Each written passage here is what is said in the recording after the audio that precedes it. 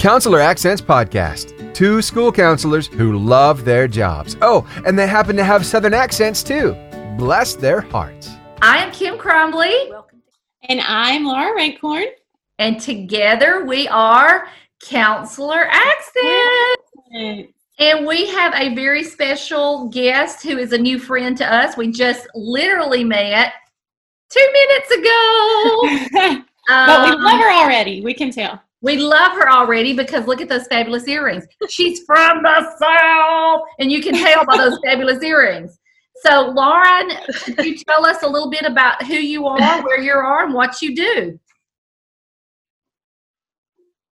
Sure. My name's Lauren Jewett, and I'm a special education teacher. I'm originally from New York, but I've lived and taught in Louisiana. I'm a special ed teacher.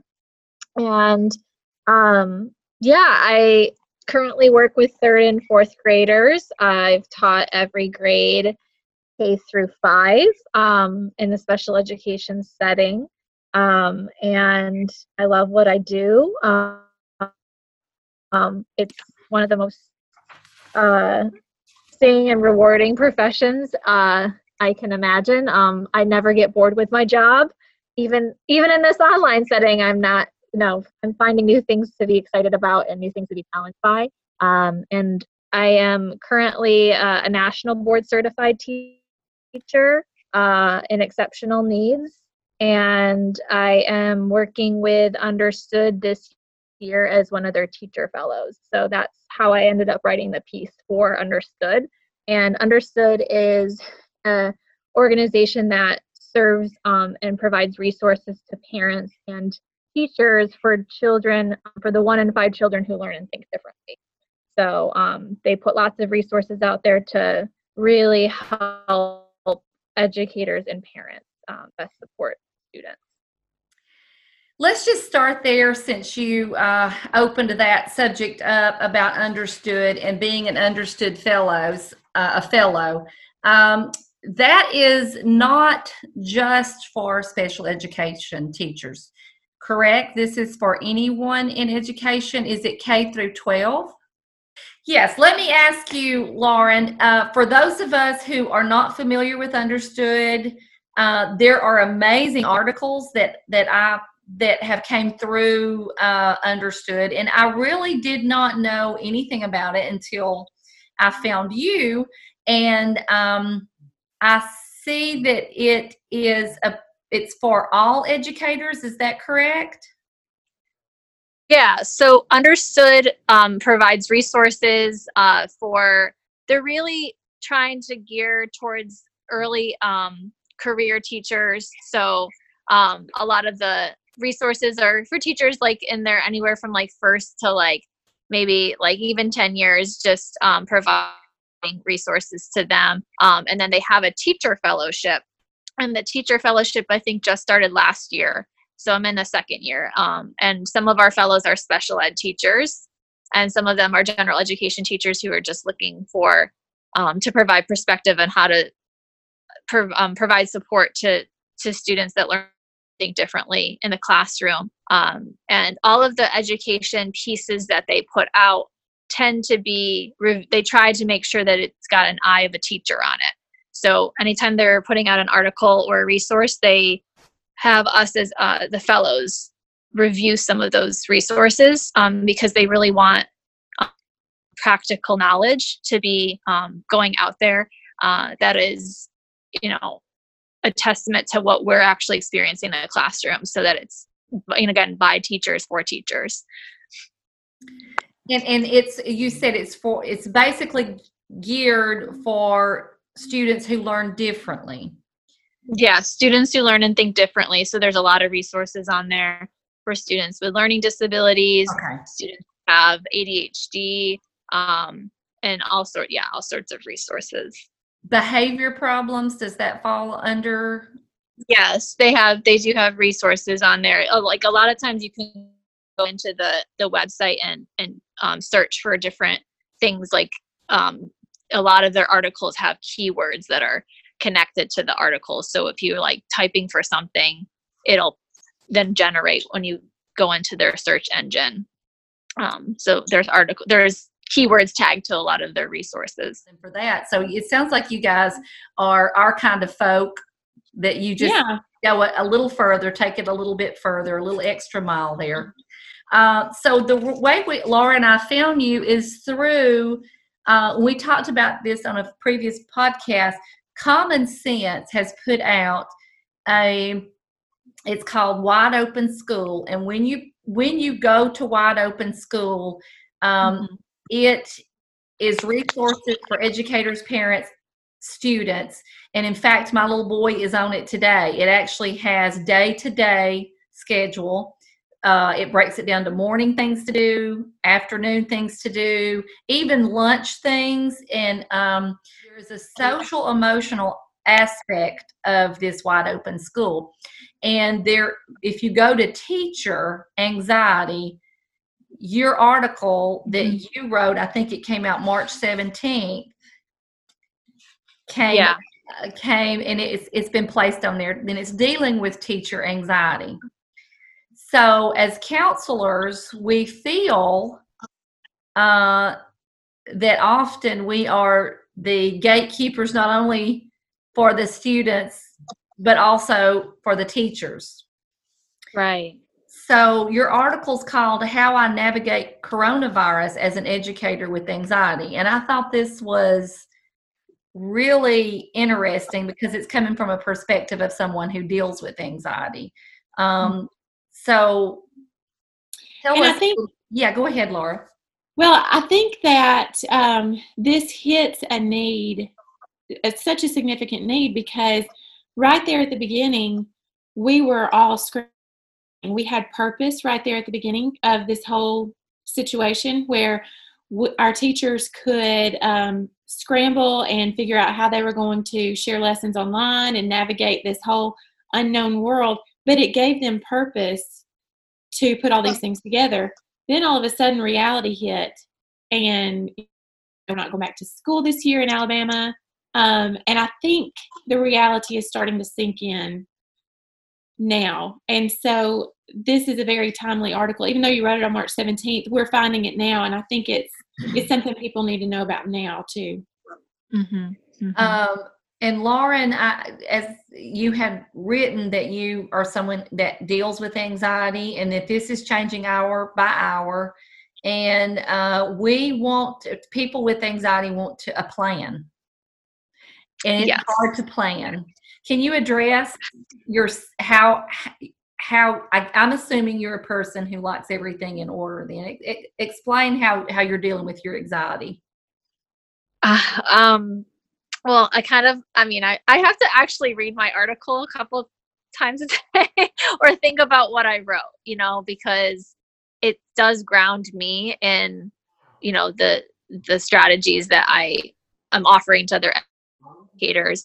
So something that I try and do each day is kind of, like I said in my article, is doing check-ins with myself. So in the morning, I'll check in on how I'm feeling.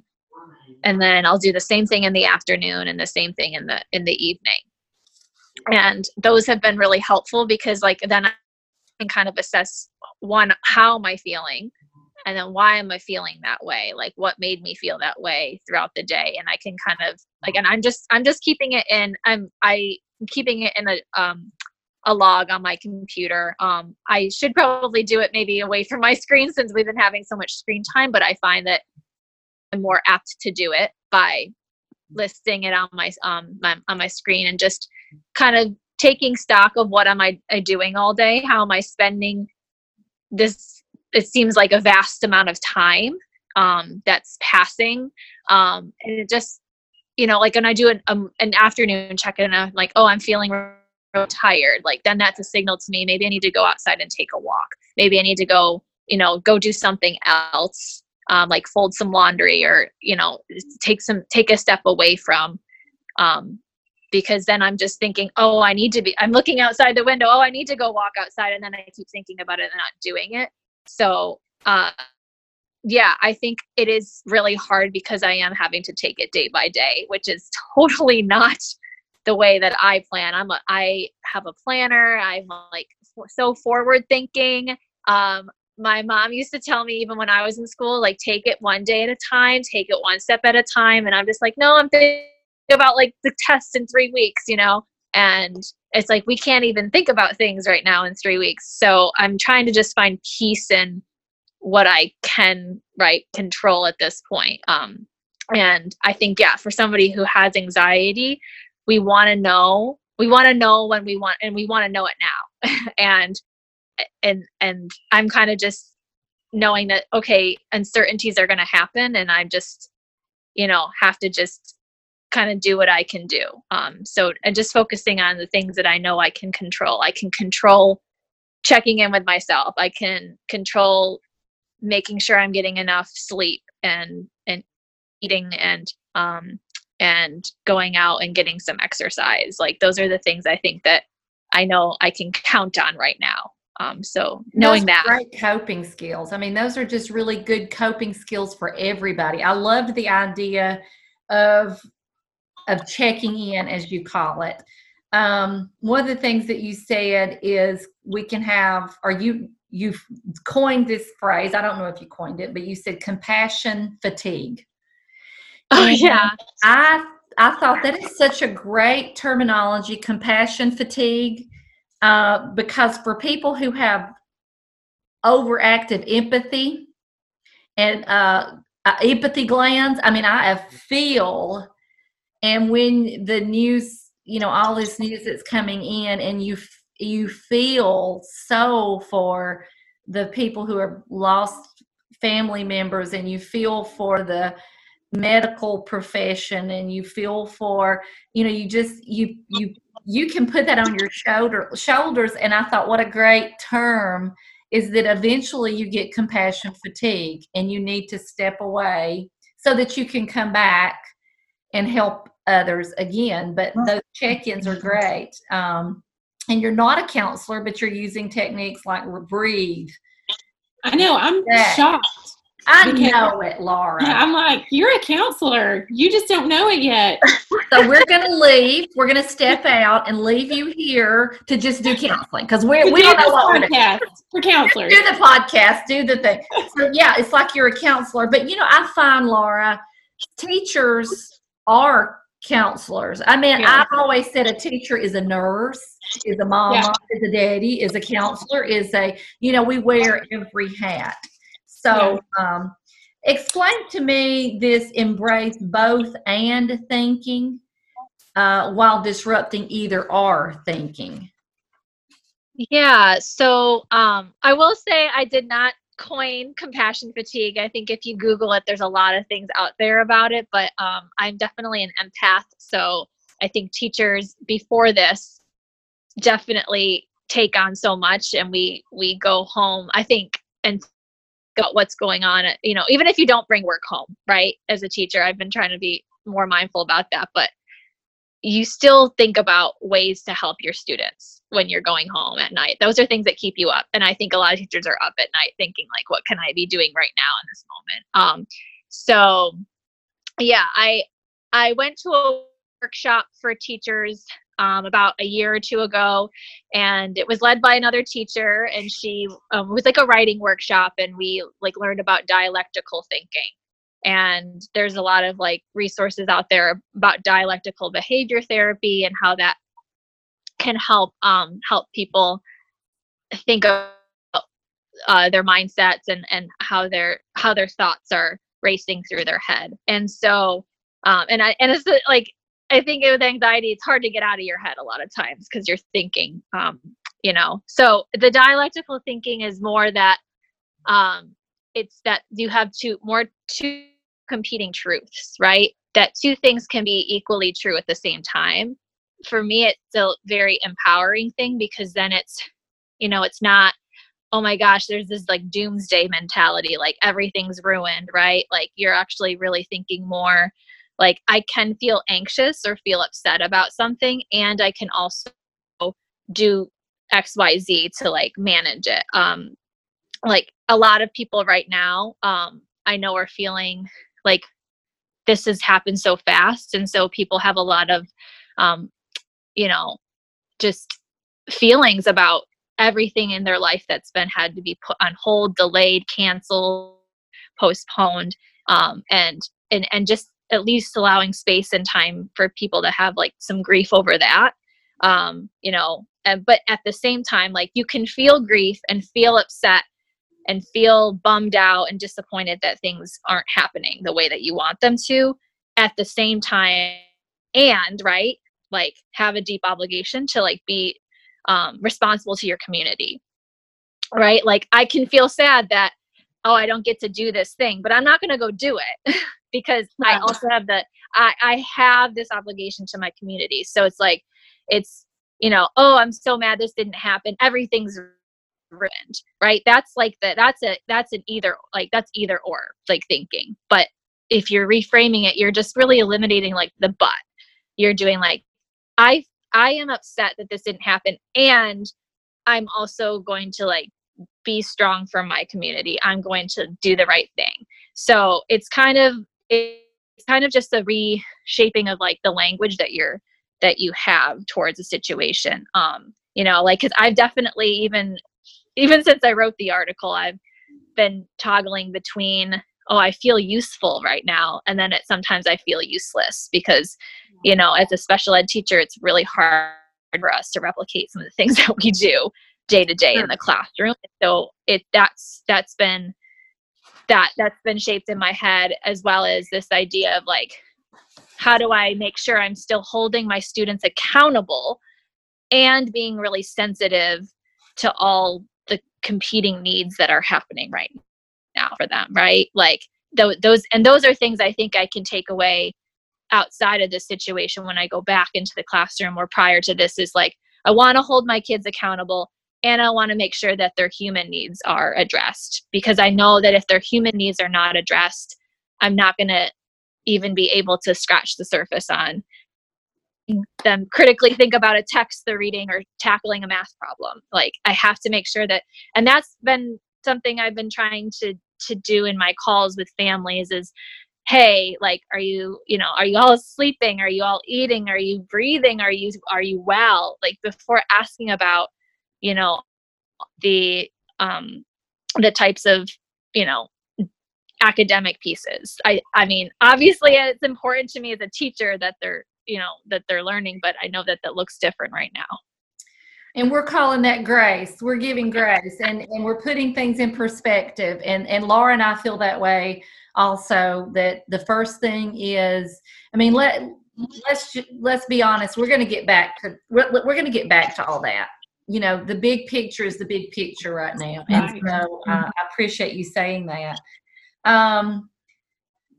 You say in the article that we have triggers and security blankets. And we, Laura and I have talked about that.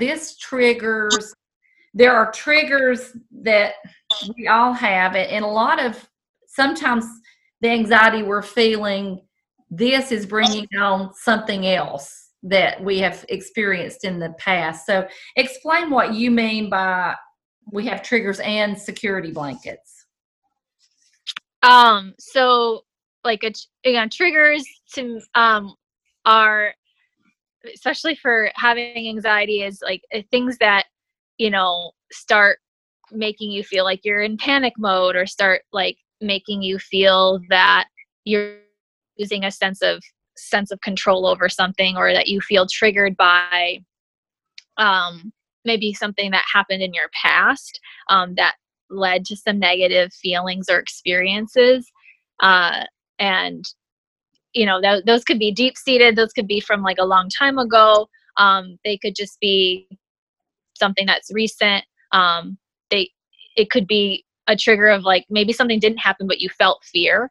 So for me, triggering is a lot of times watching the news. I know for a lot of people, we're now on our screens a ton. So like being on the social media and trying to sift through a lot of noise. I have to be really mindful. I rarely turn on my TV because it is just, my mind starts wandering.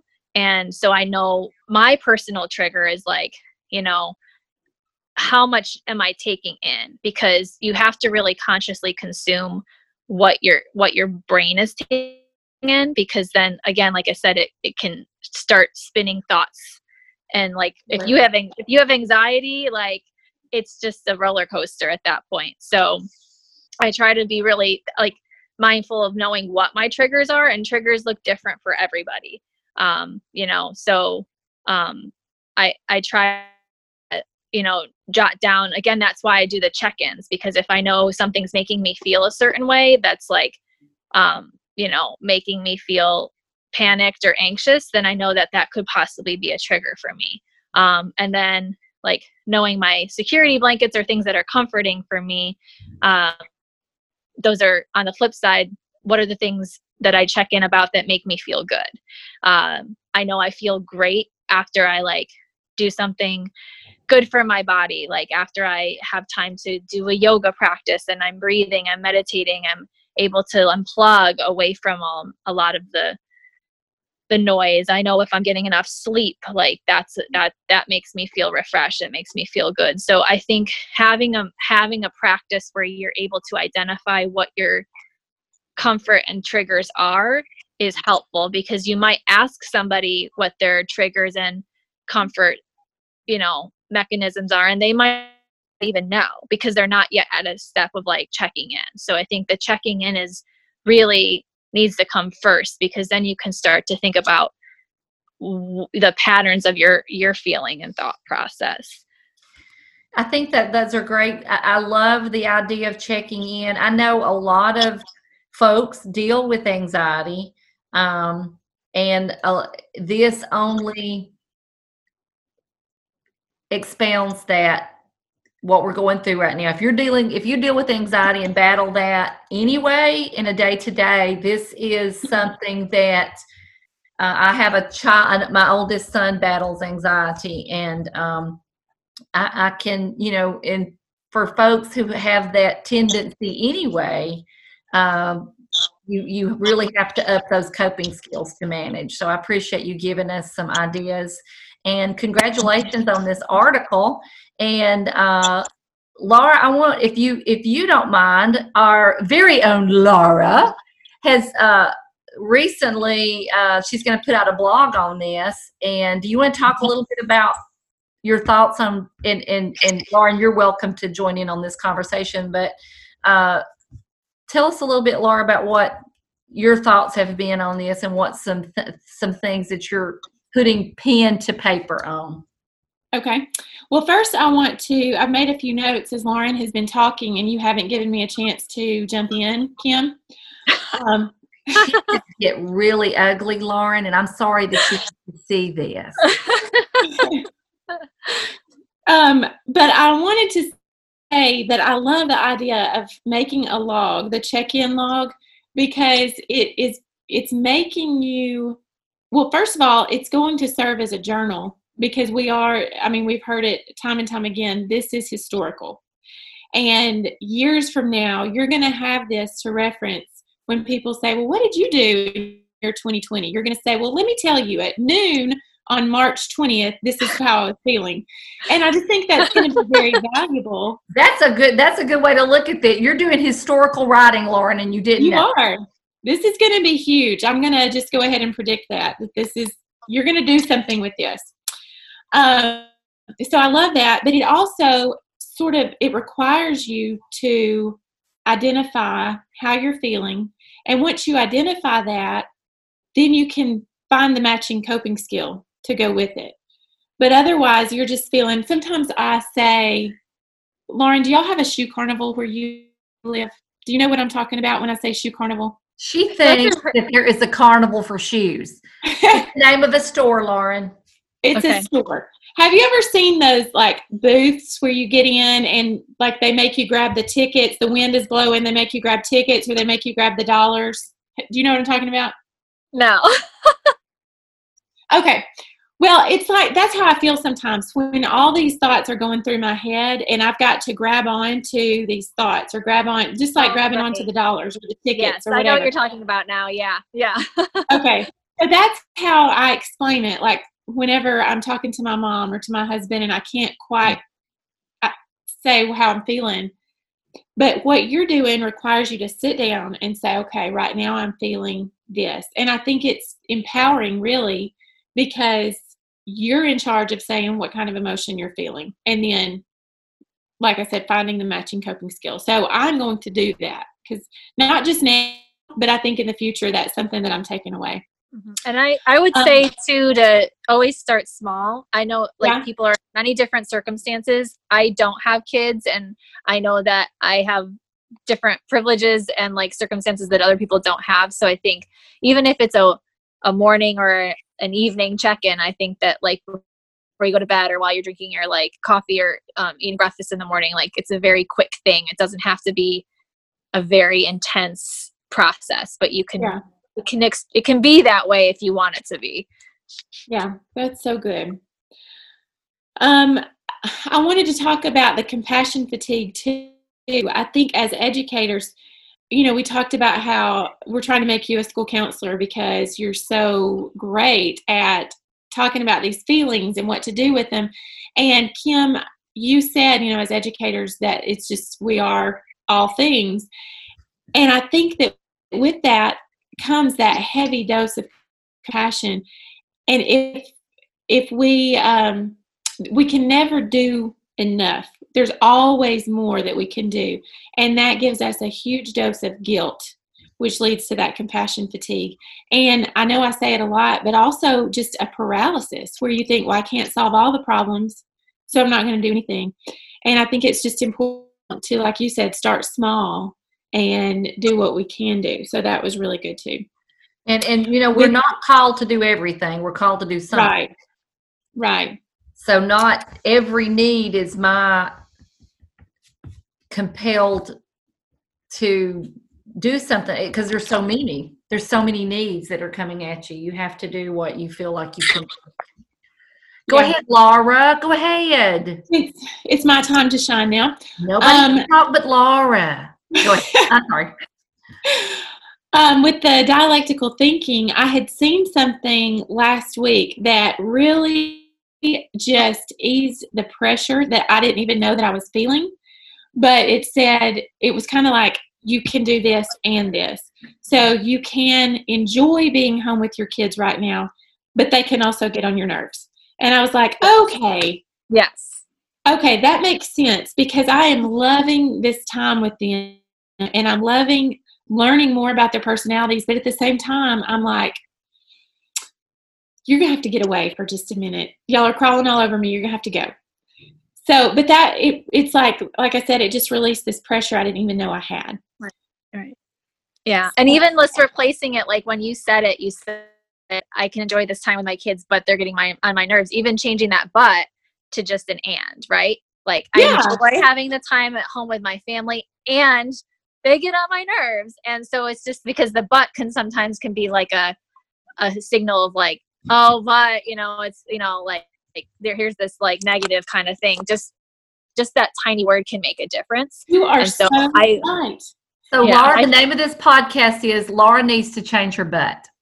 That's it. Well, it's interesting because I try to be very careful about using the word but, because several years ago, somebody that I look up to a lot shared with me that when you say the word but, sometimes it can make people feel as though everything you said before that isn't true. Yes. And so I try to be very careful using the word but. And just this morning, I was sending a text and I said something great, and then I said, and I was like, we're taking that out. So I am careful about saying that word, but I didn't catch it. And that's why it's the dialectics, because both statements are true.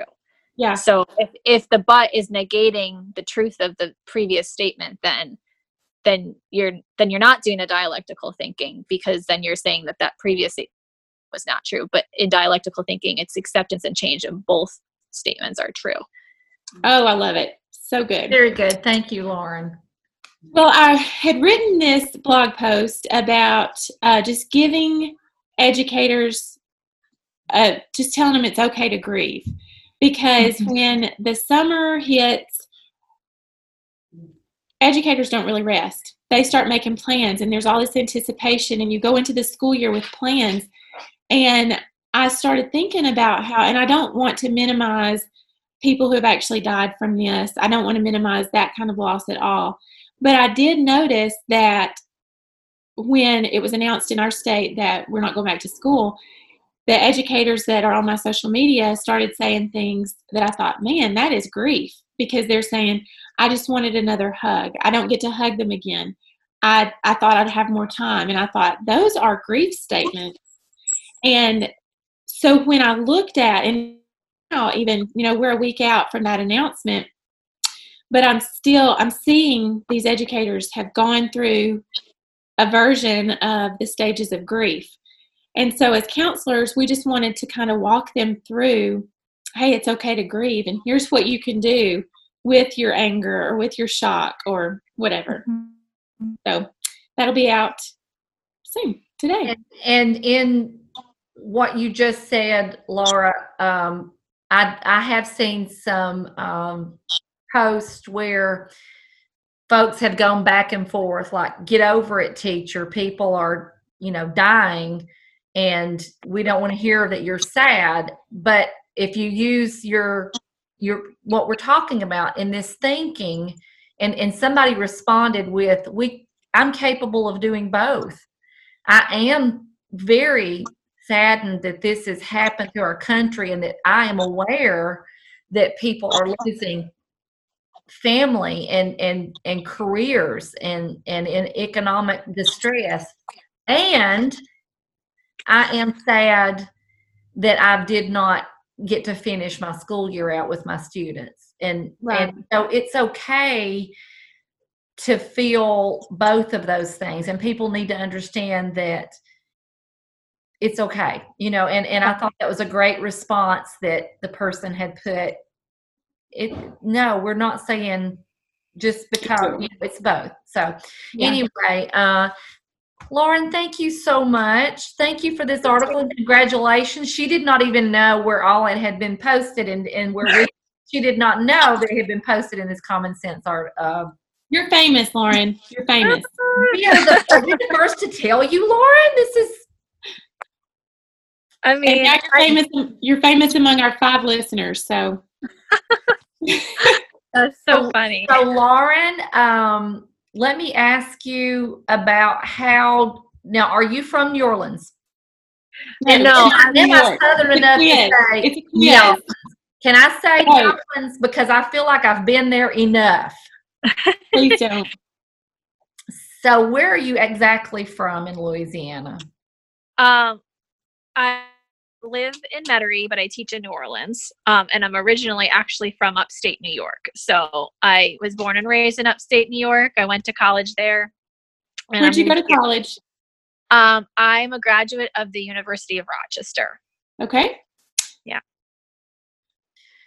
So tell us how we have heard a lot about New Orleans on the news. A lot of cases that are coming. So our hearts go out to you. We know that y'all are in the battle and the trenches of this. How is your city doing, do you think? It's very, this month of March felt very weird because it didn't really start like the way that it ended. And I am just, it's that the cases have risen so much. And, only, I think 3 weeks ago, like I was actually with a bunch of other teachers at the governor's mansion. The day that he declared the state of emergency, we had an honor at our state board of education meeting, and we had like a nice get together at the governor's mansion with the first lady. And so just to think that that was happening on March 11th, and now it's, April the 2nd, and this has happened. I do appreciate that our governor made the decisive call when he did, which was 2 days after that event that I was at, to suspend the instructional requirement for minutes for school day, and then soon thereafter there was the call to not have the state testing. I think that we had to lift some of those anxieties and burdens off of our education system. So I'm definitely thankful that we have a governor whose wife was also a teacher.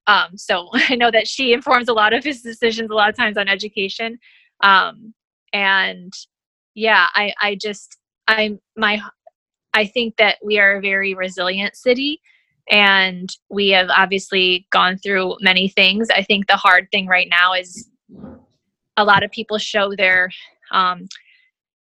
sorrow or show their feelings when things are hard through their community, and show it through love and through festivals and through those types of things. And we can't do that right now. And I think that that's really, really hard. So I think that I think that that's a really difficult piece, is that everyone's having to be inside and not band together the way that people are usually used to doing in our community. So I think that that's a piece that people are trying to understand, and we're losing cultural bearers. We're losing so many people, and I know even that's happening to students. And that's why I think when you said we're going to get back to this piece with academics, let's address the big picture. And I'm just trying to be really mindful about that, with knowing that our kids the academic gaps will be able to fill those in. What kinds of things can we be doing, though, proactively to address the things that our students are experiencing and our parents are experiencing right now, that is also shifting and changing on a day-to-day basis. We are very much a city that relies on our families. Our families are the people who are providing all of the labor and the resources and making this economy run in our state. So I think it hopefully, to me, will signal to the decision makers and the people who make policy, that this city is lifted up by the people who are losing their jobs like the most. And so that's what I'm hoping to comes out of it. It's really eye-opening for, I think, people who weren't open to some of these discussions before. A lot of things changing, a lot of mindsets changing. Our thoughts and prayers are with your city and your school system. And I know you guys are in the trenches. And thank you so much, Lauren, for coming on. Laura, anything else? I want to give you ample opportunity. This has just been wonderful. My brain is going in so many different directions, and I'm thinking about future podcasts. We would love to have you on again, maybe after all this passes, to talk about the relationship between school counselors and special education teachers. That's where my mind has been going too. That's great. Yeah, Laura, I like that. Yeah. So I hope that this is just the beginning of a wonderful friendship between the three of us. Yes. And we can get back together soon. Yeah, thank you so much. I enjoyed this. Thank you, Good. Laura. Well, Reach out to us if there's anything we can do for you. And we do want to hear when this is all over and our kids are back in school, to see how you guys are faring. And good luck on your fellowship. And thank you for telling us a little bit more about that program. And that's exciting. And we learned some new things from you. So thank you. Okay, thank you guys. Like you had been up at 6 a.m. Oh, I was. That's your problem. Victoria Bell has slept until 12:30 and 1 o'clock every single day. Okay, well, I'll try not to break confidentiality with my own child. Anyway. You are so ill. Listeners, so ill. Go. She sleeps until 12:30 and 1 o'clock every day. But today she had a Zoom call at 10:30 with her class. So she was up with the chickens today. Ready to go.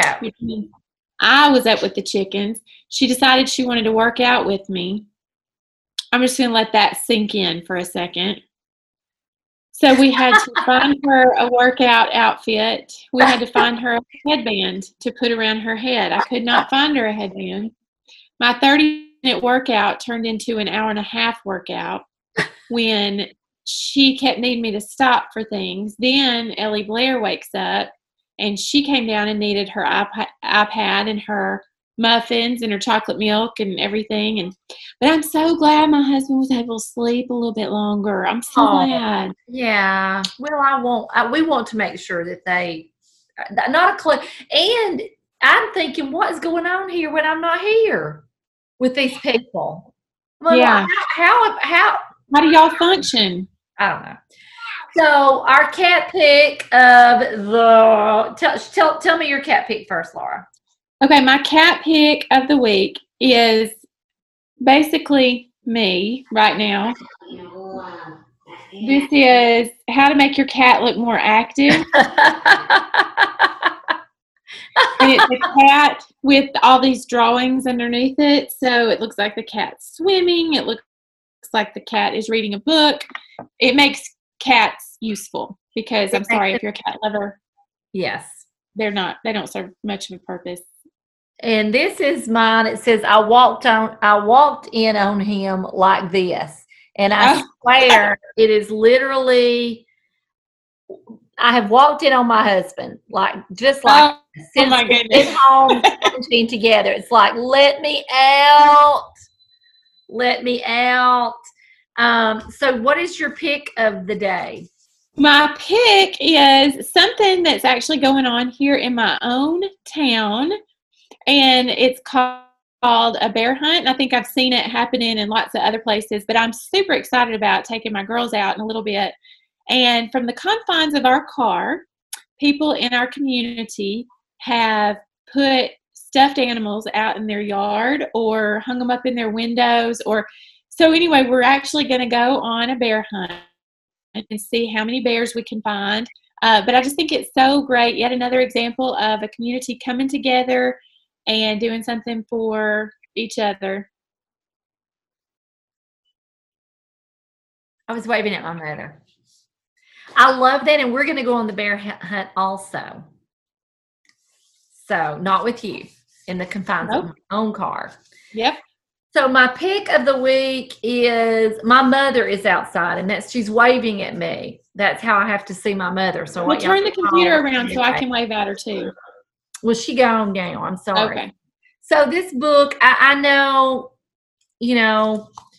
we were told that we still have our fee cards if we've not spent them. So some folks may have money for books, and this is called Sometimes You Fly by Catherine Applegate. And it's growing up isn't always easy. Sometimes you have to try many times before you fly.